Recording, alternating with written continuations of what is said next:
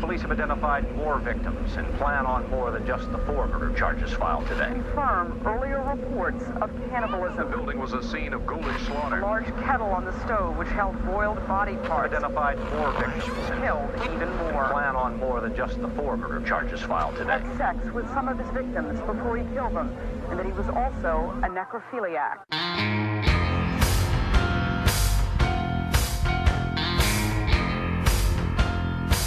You are now listening to Grinding True Crimes with your hosts, Maddie Matt, Todd Fox, and Gabby Gab.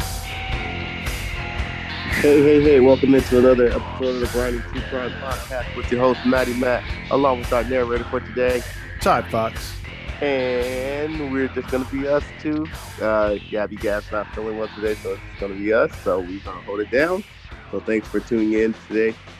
Before we get started, we'll let you guys know where you can find us. You can listen to us on Podbean, Spotify, Anchor, iTunes, and Pandora. If you want to listen to us, if you want to follow us on our social media, you can follow us on Facebook and Instagram. Just type in Grinding True Crime. And for those listening to us outside of the country, continue to listen to us on Podchaser, Radio Public, Breaker, and Pocket Cast. Go to redbubble.com, type in Todd Fox 80 for merchandise if you want to purchase any merchandise courtesy of the Grinding True Crime. And as always, listeners' discretion is advised. And please leave a 5-star liking if you like us. And if you don't like us, well, we're just not the podcast for you. So, well, with all that being said, I'm going to shut up and let Todd Fox take it away. You got a story for us, Todd? Yes, sir, I do. Let's hear it. All right, today's story is going to be about Ashley Reeves. Oh, a woman. Yes, a woman. And Okay. This one's going to take place in the heartland of the United States. So, Uh-oh. yeah, we're going to be in Illinois today. Here we go. Yes, sir. To be exact, we're going to be in Millstadt, Illinois, in the year 2006. Oh, so fairly recent. Fairly recent, yeah. Okay. It's hard to believe that 2006 is fairly recent. It's not recent. I know, right? Yeah, it's flying by. This city is usually a blip on the radar. It's about 5 to 6 miles long. Nothing to speak that is special about it, because usually you can go to Wikipedia and find a cool war story or something that happened, maybe downtown burnt down or there was a big riot, or something happened, right? Mm-hmm.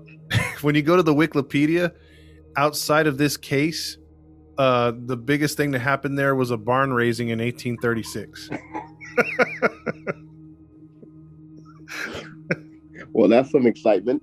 Exactly. So the city has grown since then, hopefully, but it's only got it only tops out at about 4,000 people. So it's not Okay. yeah, it's mostly like your farm area, a few shops downtown. Typical small town. Got it. This is like one of those towns where it's like where if you're driving through, you had some Taco Bell a couple miles down, and you're trying to get across the state, and you need to take a dump really bad. It's a good place to stop off and take a dump. That's about it, man. Alrighty. Yeah. So, Ashley Reeves, if you've seen a picture of her, especially most of hers, when you first Google it, it's her high school picture, because this is the time that she was alive when, this takes place. So she's a high schooler at this time, and she's got that like I haven't left the 90s yet type look. She's got like blonde hair in kind of pigtails with a big smile, kind of a gap in her top tooth. Kind of like Topanga, Boy Meets World. Something like that, yeah, but overdone eyeliner. She has way too much light. She's going for the AFI type look, like the punk rock look. Gotcha. Yeah. So she's like into that kind of stuff. So in her family, it was her mother, her father, and younger sister, who was 14 at the time. Okay. Her younger sister looked up to her as a good role model because she got good grades. She was popular. She was good at basketball. And so nice. Yeah, everyone kind of liked her. So typical family in the Midwest, of that nature. Ashley at the time had a boyfriend who was also a senior, and the two would meet up routinely to see one another each and every day, either going out to get something at the local restaurant or hanging out at the park with friends. He was on the football team. He had a nice SUV that when she needed to use it, he would let her use it for errands and to hang out and things like that. So he had like a GMC or something and was like, hey, go ahead and take it, girl, like that. Like he didn't really care. While he was at football practice, she took his truck. All right. So that was the kind of relationship they had. And of course, like I said, she played basketball. She was pretty good at it. And she wasn't tall or nothing like that, but she could shoot. And, she was very athletic. WNBA bound, huh? I wouldn't say that. But she was good. Well, basically anyone can get in that sport. But I digress. That's a story for another day. Joanna Man. Ashley, Stop it. Ashley's involvement with her parents was normal, as well as she was a typical Midwestern girl with good grades, several social clubs, nothing really for her parents to complain about. So she's not one of these girls that we talked about in the story before where, she's going to come out there and abuse her parents verbally, or she's doing drugs or things like that. She's pretty much a straight A student and really respectful and cool. Okay. So far, where could this story go wrong, right? So far, it's looking like a typical American dream family. Exactly. Until I bring up a date, which is Thursday, April 27th, 2026. When there's a date, there's a problem. Exactly. So Ashley, on that morning, Thursday, would ask her boyfriend to borrow his SUV when they got to school, because she was going to go to Bellevue, which was a city about 15 miles outside of Millstadt, to apply for a job, and that had an immediate interview along with it. She also told her boyfriend that she was going to play basketball at Bellevue Park right after, which she would do once or twice a week, usually when she would borrow his truck anyways. So she's like, well, I'm gonna knock out playing basketball after my interview. Hopefully I get to celebrate after I get the job. Okay. So she tells her parents too before she goes to school, like, hey, I got this big interview coming up. Today after school, I'm also going to play basketball, so I probably won't be back until about 6-7 o'clock at night. And they're like, all right. There's they trust her, like maybe me and you would be different living in the big city. Like, oh, absolutely. You want to bring your mace, a gun, or be careful. Absolutely. But they're all right. So he gave his keys to her in the morning when they met up for first period, and was like, yeah, wish you good luck, give her a kiss on the cheek and say, you look beautiful and all that other stuff, and typical boyfriend girlfriend type thing. Okay. So she takes off, or she goes to school and everything else like that, gets through school, and she takes her younger sister, who's a freshman at the time, home, drops her off, and she says, hey, I'll be back a little later, explains to her what's going on, and she heads off for Bellevue. Okay. So what could go wrong? So far, so good. Yeah, so far, so good, and we're all hoping she gets a job, right? But unfortunately, evening gave way till tonight, and it is about 10 p.m., and her sister's on the phone talking with her friend, and her mom walks in and says, hey, have you heard from your sister? Like, we've texted her, we've called her, nothing.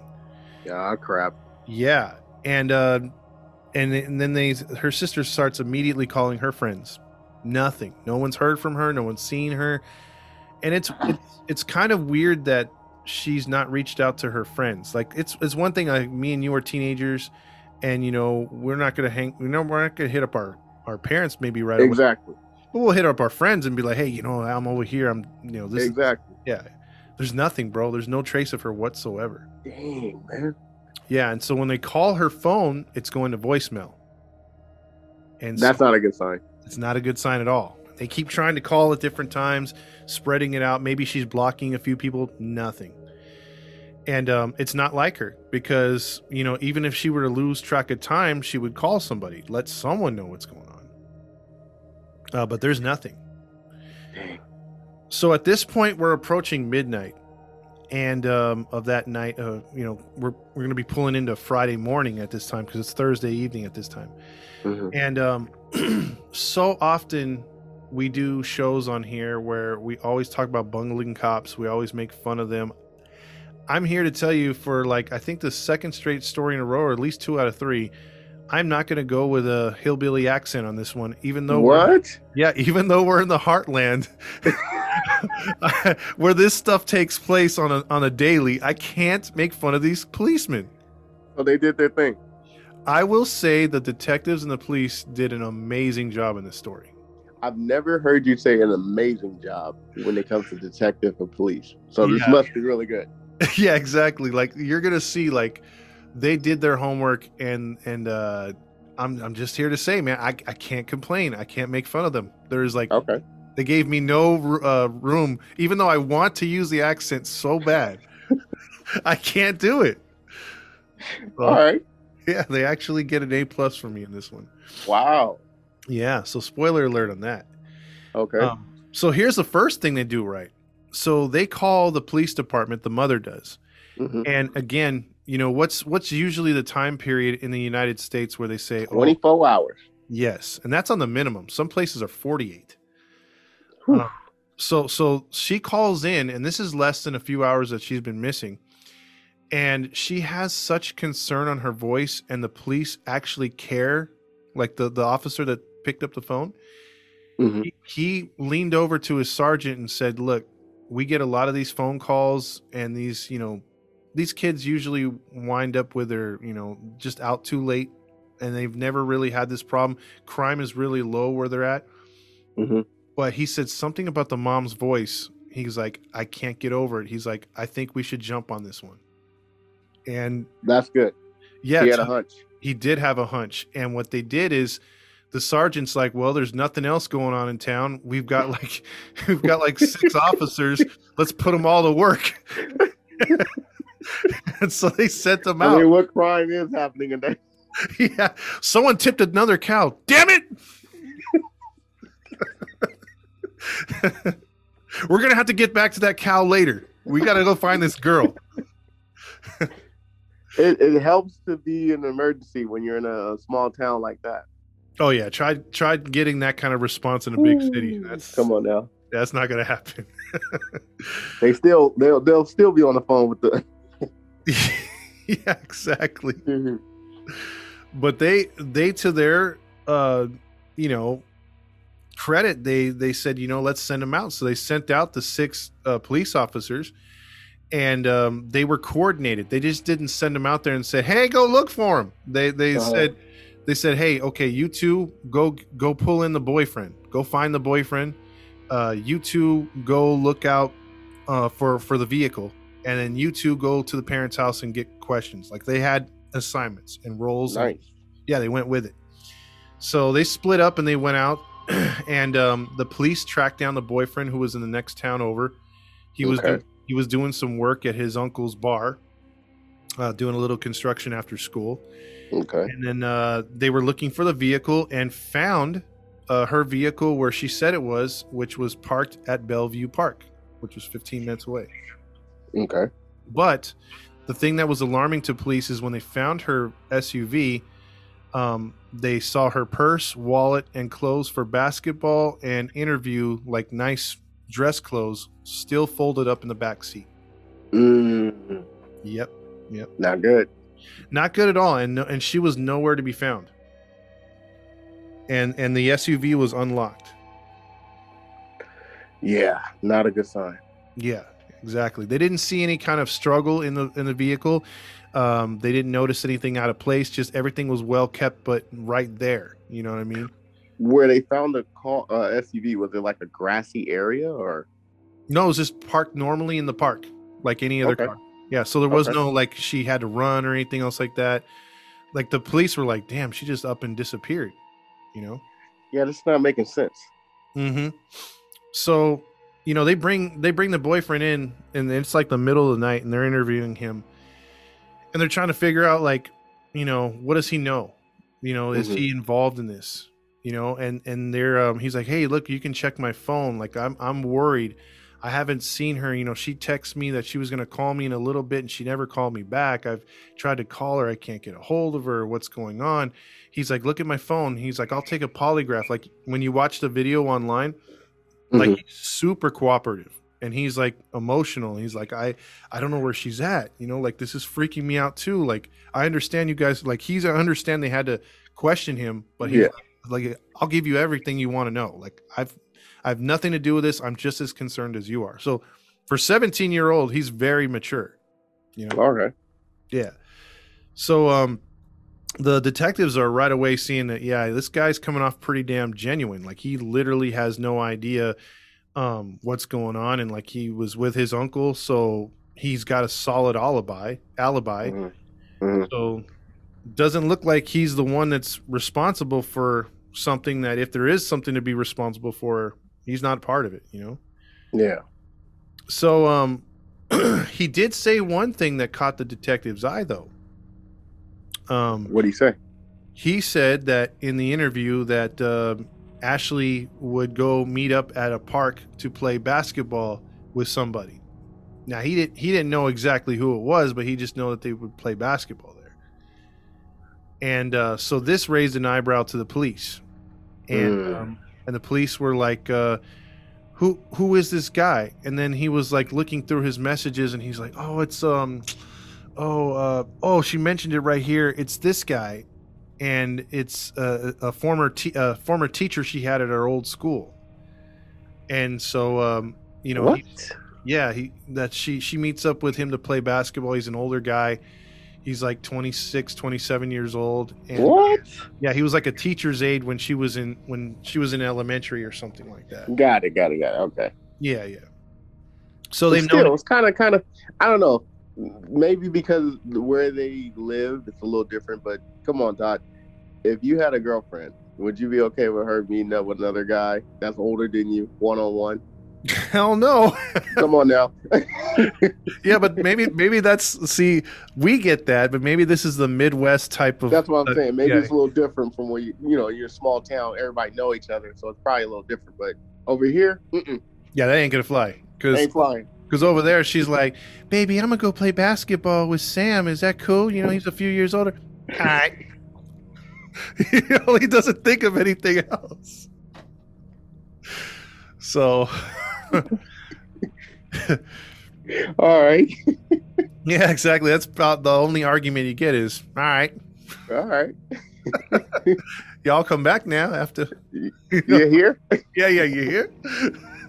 Sure. That makes sense. The environment they're in, probably. Yeah. Okay.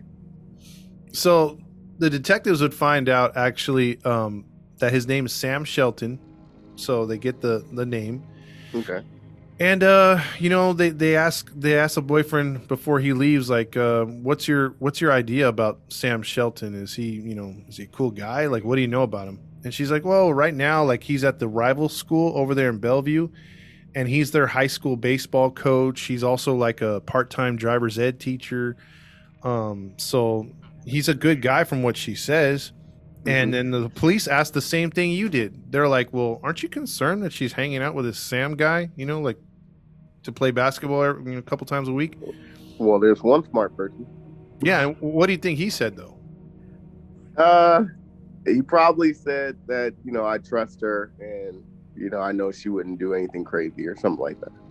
Exactly. He said exactly that. And he vouched for Sam, saying, look, I have nothing to worry about. He's trying to help her get into college and do something secular and get better at basketball. She's getting better at basketball. I've seen her. He's a good guy. And they're like, well, he is almost 27 years old and she's 17. You don't think that there's anything that's going on between the two?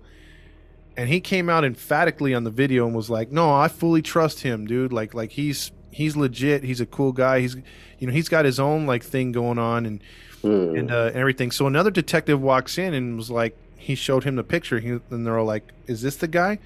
And they're all, yeah, that's him. And then the detective goes, well, it says here he's 235 pounds. He looks pretty muscular in this picture. And the cops were even, the cops were like, listen, man, not to sound, but he's got some really beautiful blue eyes. You don't think your girl would be into his blue eyes? I'm just saying. Yeah, they did. They were like, his blue eyes are crystal clear, man. I'm just saying. Like, if I was to go that way, I'd give Sam a chance. I'm just saying. And they're all like, that's not even talking about his blonde Zach-like looking hair from what's it called? What's that one show on Saved by the Bell? Saved by the Bell, Zach Morris. Yeah, he's got that Zach Morris blonde hair, man. I'm telling you, he's rocking it. Like, you don't see it, bro? Now, if he's tall, my goodness, he would be the total package, right? Bro, that's why the cops were fawning over him. He's 6'3". Oh, man. That's Captain America right there, man. And here's the thing, though. He on the side, the police found out that he actually uses his teacher persona, what he works as a wrestling gimmick, because on the weekends he wrestles at local gyms and and arenas as the teacher, the substitute teacher. The teacher. Yeah. Coming in at 235 pounds.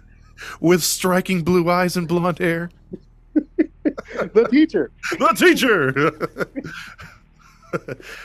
So, yeah, see, me and you could do the wrestling for that. Man, what would be his finishing move, though? I don't know. The bookend? The bookend? No, you got it. Jinx. Jinx. The bookend.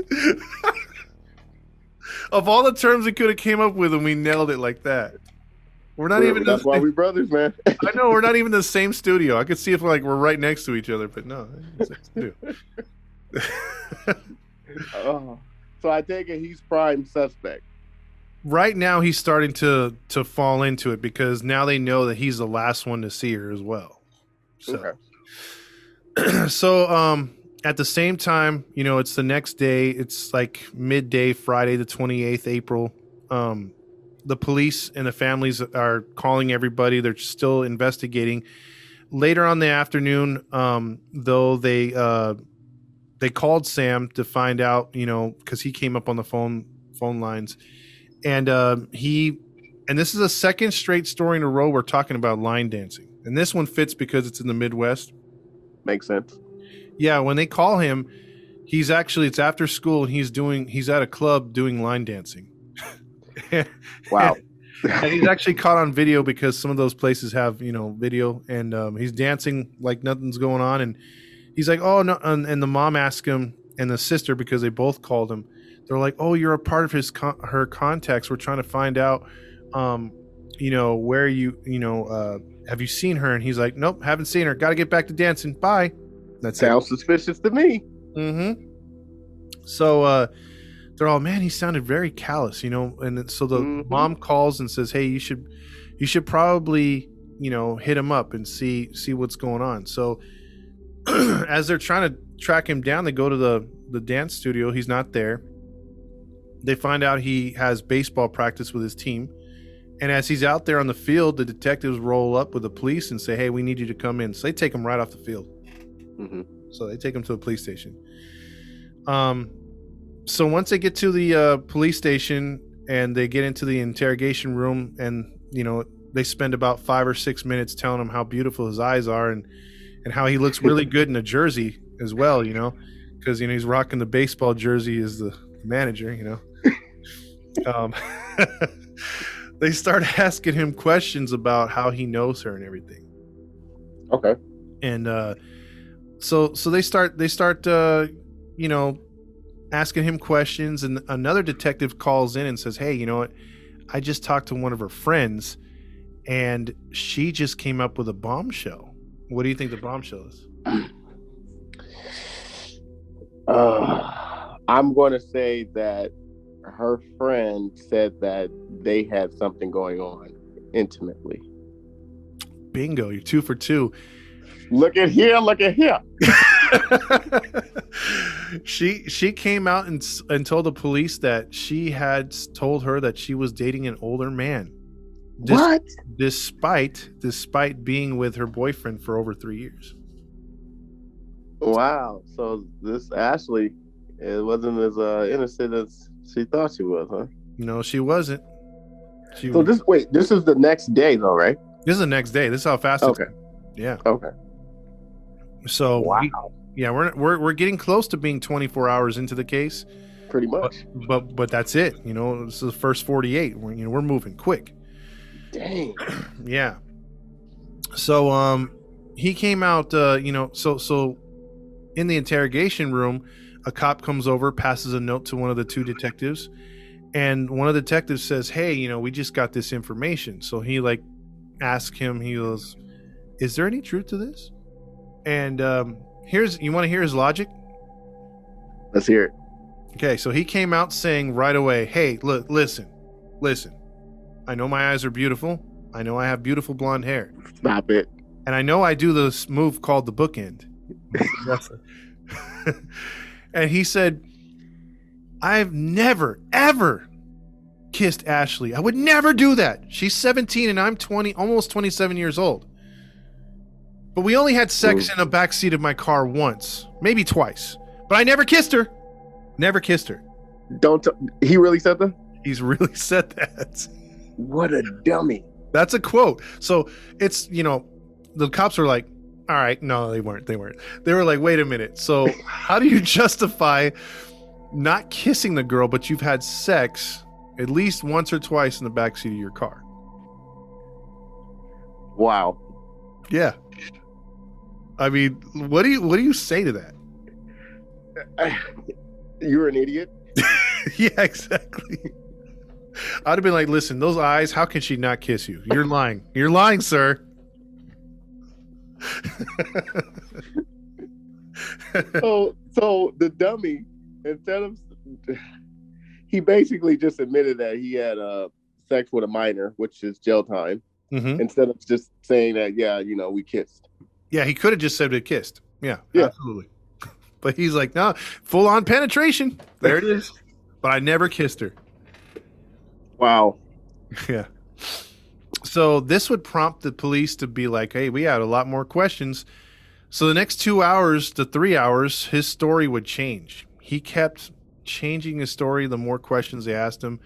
He said it was a relationship. Then he said it wasn't. Then he said that she was on to him and he wanted to break it off. And then all this stuff, it just kept going around in circles. Wow. Yep. And not to cut you off, and her 17-year-old boyfriend had never came to see them practice or do anything. He hadn't even suspected anything. Jesus. He just knew they played basketball. That's it. And that they were friends. Carry on. Yeah. So then he comes up with a story 4 to 5 hours later. I mean, this thing is taking on a life of its own. He said, okay, I admit it. She was with me yesterday. And the cop's like, oh, okay, what happened? We went for a drive to go to play basketball. And at some point, they were like, you know what? We want to, he said that she wanted to talk and that they started to talk and that he pulled that after they got back in the car, they started driving down the highway. As they were talking, she wanted to keep the relationship going. He said, I don't think it's good anymore. And it got to a point where she was starting to push and shove him in the vehicle. So he feared that they were going to get into an accident. So he pulled over to the side of the road and told her, get out. And then she wouldn't get out. They started to struggle. He then opened his door and pushed her out of the truck where she fell into a ditch. Okay. So that was his story. So obviously, again, that opens up more questions like, did you check on her to see if she was okay? And he's like, no, after I kind of kicked her out of the truck or pushed her out of the truck, I just drove away. So he basically admitted on himself. Yeah, he admitted that, hey, it's nighttime. I booted her out of the car. It's her fault. I was too pissed off. I drove away.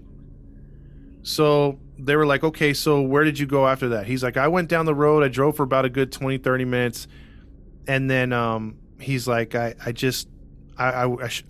came another way back. I didn't go back into town the same way. And they said, okay, so you never went back to check on her? Maybe she hurt herself or something like that. What do you think his response was? He probably said, "No, I don't think she hurt herself, or she'll be okay, or I don't know. I honestly don't know. Okay. Probably something stupid." It is something stupid. So, well, you're right there. I'll give you that one because you said it was something stupid. So 3 for 3. Well, thank you. His response was, if she I didn't want to drive back because I didn't want to see her in the ditch or on the road because she was hit by a car because it was so dark outside. And what if, I saw her and she was bleeding everywhere? I have a weak stomach. Like, officer, and this is his direct quote, have you ever seen the movie Texas Chainsaw Massacre? He goes, I can't get through that movie without wanting to puke. He goes, how am I supposed to see real blood in real life? And the detectives were like, wait, so even if she was bloody, idiot. Even if she was bloody, you wouldn't have offered to help her? You wouldn't have been able to stomach it? You didn't worry one bit that, obviously your relationship was wrong, but you still were in a relationship, and don't you have, or didn't you have feelings for her at least to check on her? Nope. I can't find it in my heart to go back there, or my stomach. Wow. Mm-hmm. So the detectives are like, do you know whereabouts you left her? Nope. What road was it on? I can't remember. It was somewhere out in the middle of Timbuktu or whatever, so they're getting pissed, bro. I mean, it's been like 8 hours almost, and he's changed his story like 10 times, dude. So it just happens that he's like, look, I gotta drain the lizard. Can I go take a piss? And they're like, okay, go ahead. And he starts to walk into the restroom, and this was not part of the plan, but Dave Johnson, Detective Johnson, ironically. Detective Johnson? Yeah, he happened to be going to the restroom too, and he knows, because it's a small town, Sam as a kid, because he used to be in the explorers group of the what's it called? Those the Boy Scouts. Boy Scouts? Yeah, so he knows of him. He knows his mother. He knows his grandmother. And so he knows his whole family. Yeah, he knows his whole family basically. And he walked in there, and he's like, hey, what are you doing here? He's like, oh, they're investigating that Ashley kid. He's, oh, I heard about that. And so the detective starts asking him a few questions, and he's like, well, hey, if you want, since I know you a little bit better, I'm pretty sure that these two officers have been hounding you. Let's talk about it. He's like, I got time. There's nothing else going on. This is the biggest case going on. I could, talk with you. And so he starts small talking with him in the interrogation room, talking about his grandma, talking about his, mother, and how hard it was for him to grow up without a father, even talking about his wrestling stuff. And, just Detective Johnson's just like shooting the crap with him, Okay. And so he's like, you know what? Listen, he goes, I'm just going to cut to the chase. These officers have been trying at it for a while. You were the last one to see her. He's like, we know each other. You can tell me. He's like, did something happen? Because if something happened, he goes, the way that your mom raised you without a father and your grandma was there for you, do you really want this on your conscience? Do you really want to go home and know that, you're hurting your mother, you're hurting your grandma? And he used that card, and by God, it worked. Yeah, it worked. So he's like, just tell me, man. Tell me if he goes, I'll look. If you're honest with me, I won't ask you any more questions, man. And we'll just shoot the crap till we're done. He goes, but did something happen? And all of a sudden, dude, he broke down and started to cry. So those blue eyes were crying real tears. Wow. Yep. And he said, let me know what happened. And right away he says, at least let me know, is she alive? Is she somewhere? And he's like, she's not alive, but I know where she's at. And he goes, okay, what happened? He said the two got into an argument when we were in the car. She decided to break it off with him. So that's the truth. She was like, you know what? I can't do this no more. I have a boyfriend. I like you, but I can't. And Mhm. so he said something in him snapped. He began to get enraged and he began to choke her, like wrestling style in the back or in the front seat of the car. Like she never had a chance. Mhm. Here's the thing though. He heard a loud pop and he said that her neck broke Oh. and she slumped over in the on the dash, like her head hit the dashboard and she kind of went limp, but she was breathing and kind of like trying to scream, but she Mhm. couldn't. She couldn't. So, what do you think this bastard does next? I think he's correct as far as seeing her in the ditch. I think he just grabs her and just tosses her over. Okay, not what happened, but he does remove her from the car. So I'll give you Okay. half points. I'll give you quarter points on that one. Um, what he does is he drives to another park, which is 10 minutes away. It's Citizens Park. He leaves her vehicle there. That's why her vehicle stayed at the park, because she was in his vehicle the whole time. Got it. So he goes to that park because it's got a lot of woods behind it, a lot of shrubbery. Like you could hide stuff in there and get away with it, right? Okay. So by this time it's about 9 o'clock at night. The previous night, he puts her in the vehicle or takes her out of the vehicle, drags her body to the deep into the woods. Now she's still breathing and moaning at this point. I'm about to ask you, is she still alive? Yeah, she's still alive. Okay. Okay, so then he takes his belt off, ties it around her neck, and begins to choke her, you know? Ah. And so he chokes her out for a good 3-4 minutes. And then when he takes off his belt, to his surprise, she's still alive. She's still freaking alive. So what does the bastard do then? He flips her onto her stomach, ties the belt once again around her neck as tight as he possibly can, and pulls it. Then he puts his leg for leverage on the back of her neck, like just below her neck, and pulls as hard as he can, bro, for a good minute before the belt snaps. Can you believe that? Trying to take her head off. Yep. And so at this point, when the belt snaps, she completely, like he said, the coloration in her body changed. It was like a purplish gray. God. So he rolled her over, and where she was face up, and she wasn't moving at all, she wasn't breathing, he killed her, and he walked away. And wow. he got in his truck and drove off. So what a freaking bastard, man. Yeah. So then they're like, okay, at this point we're looking at, it's been 29 hours since she's been missing. Mm-hmm. So we're still in the first 48 of the most critical time of a case. And he said, okay, I'll show you where the body's at. And so they're like, okay, yeah, let's do this. So they get in the car and they they head over to that park. And it's nighttime, it's raining. It's been raining like all day. And they have their flashlights out and they're looking for her in the middle of the night. They have detectives out there. They brought some other people out there to try to find her body. Mm-hmm. So they're looking for about a good 30 minutes. And they can't find it because there's a lot of shrubbery, and they're starting to think, well, what if this guy's lying? Yeah. Where's she at? And just as they were about ready to be like, okay, come on, man, like give it up, they an officer saw blonde hair from behind a tree, and they shine the light over there, and this is crazy. It's on video of them going through the woods finding her body. The thing is, when they put 3 or 4 more lights on her and they're like, okay, we need to start taking pictures of where we found her.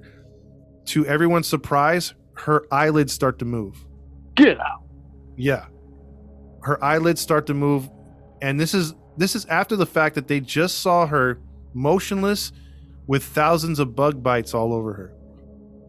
Because she's been out there for 30 hours almost. In the rain. Get out. in the rain, dude. Her neck looks twisted because her head's like to the side. She can't move. Her fingertips are shaking, and so one of the detectives gets down on one knee and says, he goes right away, call the police, call the fire department, call the ambulance, call whoever you got to get in here ASAP. We're getting her out of here. He's like, hang in there, Ashley, hang in there. He's like, we're not gonna let you die out here. And so he starts to get emotional. The other detectives are like, holy shit. And what? So, yeah, she's alive. She's freaking alive, and he's out there. The guy that did this to her is just feet away from her, and he can't believe it. He freaking can't believe it. What? Yeah, I can't believe it. Yeah, right. 30 hours, bro, in rain, off and on, and then being bit up by all the bugs and stuff that's around in the area. With a broken neck. Yeah. So the fire department and ambulance get there. They're frantic. The paramedics are telling the detectives, look, I don't know if she's going to make it out of this park. And he's like, she's going to make it out of this park. She's not going to die here. She's not dying on my watch. Like, the detectives and the police they're emotionally involved. Mm-hmm. Because they have kids and daughters too. So they're like, no, hell no. This isn't happening today. Mm-hmm. And, they wanted to kick homeboy's ass. That was, I bet. Right there. Yeah. And so Detective Johnson, he rides in the ambulance back to the hospital, and her forehead has blood. Her blood vessels are broken all throughout her neck, her face, her back. She's bleeding internally. Her vocal cords are broken. Her neck's broken. She has multiple lacerations from being out there and drugged through the woods, for the mm-hmm. trees and stuff, cutting her and stuff, and she's got like just tremendous bruising around her neck. It looks really bad. The doctors, when they got there, they were like, oh, she's there's a very good chance she's brain dead. Like a very good chance she's brain dead, even though her eyelids are moving, her her fingertips, it's just could be shock. So what they do is they put her into a medically induced coma. Okay. Because she can't do anything else. So at this point, they take the loser back to the interrogation room. The video cameras comes on again, and he gives out a little more details. He's surprised though that she's still alive. He can't believe it.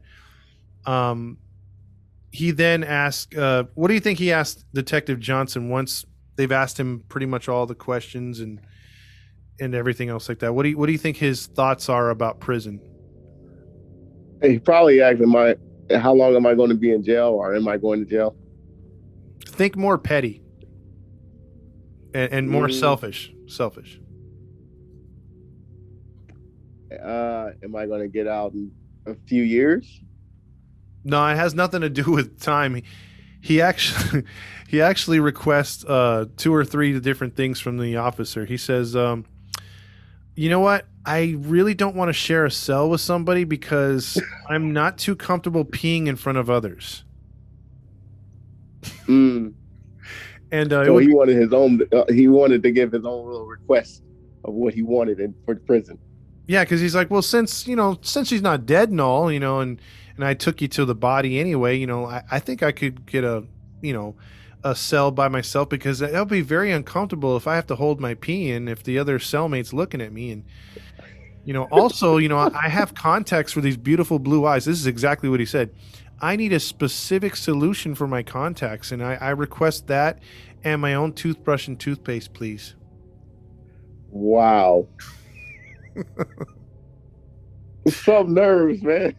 Exactly right. Hey, if I was Detective Johnson, I was like, I would be looking at him like, are you serious? Exactly. You'd want to bash his head in. Oh man. So while Ashley's fighting for her life in the hospital, this scumbag gets bailed out by some family that actually has some money. So he's actually out on bail for almost a year. See, this is what I don't get, man. Look, this is what I don't get. Mm-hmm. If you know you did it, and the family members know you did it, why help them out? I don't know. I have no idea. Like, Why would anyone bail him out, man? I don't know. I mean, he's a scumbag, dude. I mean, you would what? First off, if I'm the judge, I'd put it to a number that they can't match. $2 billion. Yeah, exactly. And then why? And like you said, how do the parents or family or whoever helped them get bailed out, like go to bed at night being like, yeah, you almost killed a woman, but Exactly. I mean, I don't care how much you love the guy. I mean, they must have really believed his BS, and he must have sold them a really good story. That's all I can think of. Probably so. Mm-hmm. So, but see, this is the karma though. He did not keep himself out of trouble. So, he actually would go back. He didn't have to go back to jail or to court for another year, but he actually kicked himself in the nards 7 months early because he tried committing suicide at his mom's house. Mm-hmm. He injected, which also is another reason and a way of telling the police that yes, you are very guilty. Trying to kill yourself before you go to jail. Trying to kill yourself before you go to jail. Mm-hmm. Yeah, he ingested pills like Oxycontin along with Jägermeister. Whoa. Yeah, he was trying to off himself. And the reason why he got put back in jail is not only for the suicide attempt, but he tried to attack the paramedics that were trying to help him, as well as the police officers, which is obviously an assault on a police officer charge. What an idiot. So they were more than happy to arrest him and put him back in jail. What an idiot. No bail for this one. Nope, no bail for that one at all. And he got he got charged with attempted murder, assault charges, and he was found guilty also of having sex with a minor and sentenced 20 years to life. Good. So he does have the what is it called? He does have the possibility for parole in 5 years. I don't think he would. I don't think that he deserves it. They should have just gave him a life sentence, but 20 years to life, at least it leaves room for the life sentence. Mm-hmm. And as you've noticed, I said attempted murder. So Ashley survived. Wow. Yes, this is a true survivor story. She is not a vegetable, and she does not. She's not? She's not. No, she's not. Believe it or not, after the medically induced coma, she came out of it 3 months later. Doctors did not know what was her mindset, what she could offer the world, if it was worth keeping her alive. But they did surgeries to help her out to obviously stabilize her neck, and she began to communicate writing on tablets because her vocal cords needed to get healthy again. They were jacked up. He did as much damage to her vocal cords as you could do with a knife, but with his hands. God. Yeah, it was violent. Well, he was wrestling, And he was a strong guy. He put that chokehold. Exactly, bro. Exactly.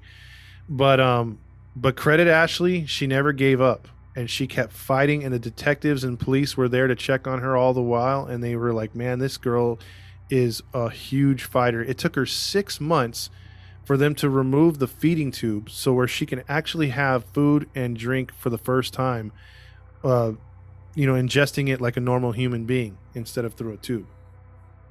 Dang, man, that's a miracle, man. Yeah, it is. And then you'll see as we finish out the story here, she had to be taught how to eat and walk and talk all over again. And mediocre tasks that me and you take for granted, it was a struggle for her to get everything back. It took 2 years and of continued rehabilitation before she was able to take care of herself, walk around, and be normal again. And, it's pretty crazy.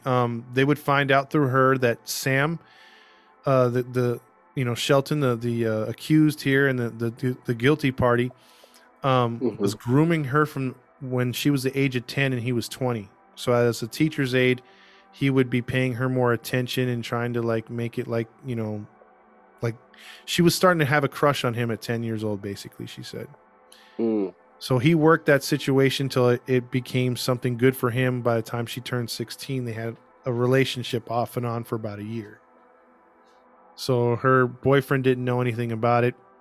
But as this all went down, the scumbags in jail, she recouped from everything.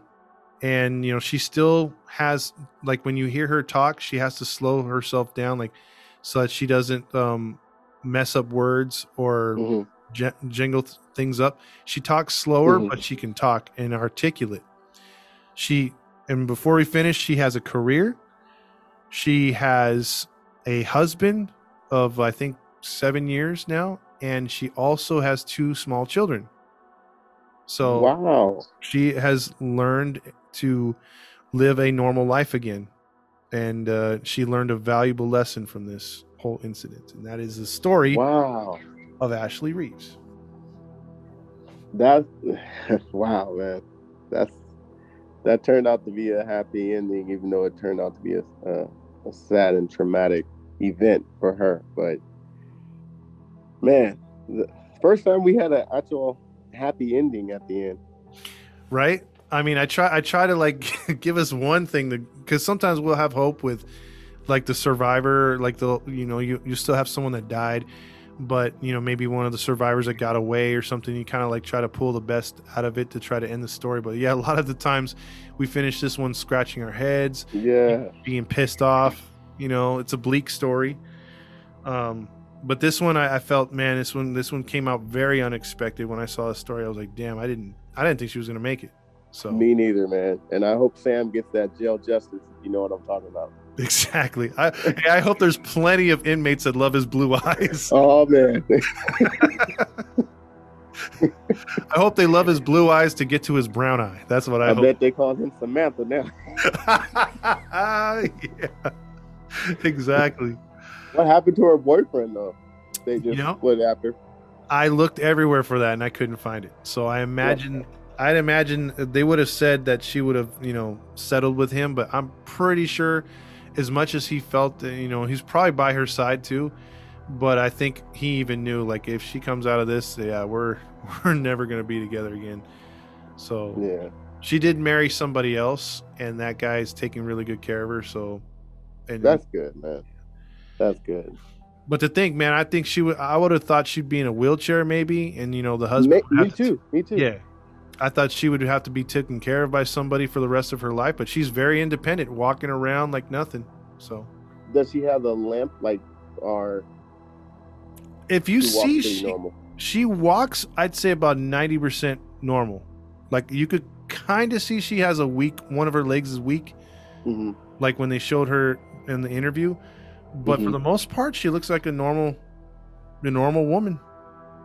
Ain't that something? Yeah, man, pretty crazy. That's good, man. I'm glad, man, and I'm happy for her family and for her. So.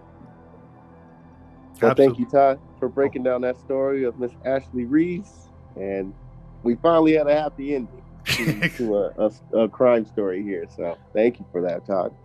You're welcome. Yeah. So if you guys enjoyed that one, we appreciate it.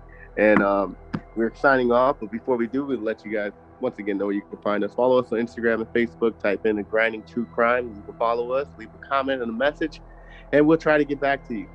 If you want to continue to listen to us, follow us on Podbean, Spotify, Anchor, iTunes, and Pandora. And also for those outside the country, continue to listen to us on Podchaser, Radio Public, Breaker, and Pocket Cast. Go to redbubble.com, type in Top Box 80 for merchandise.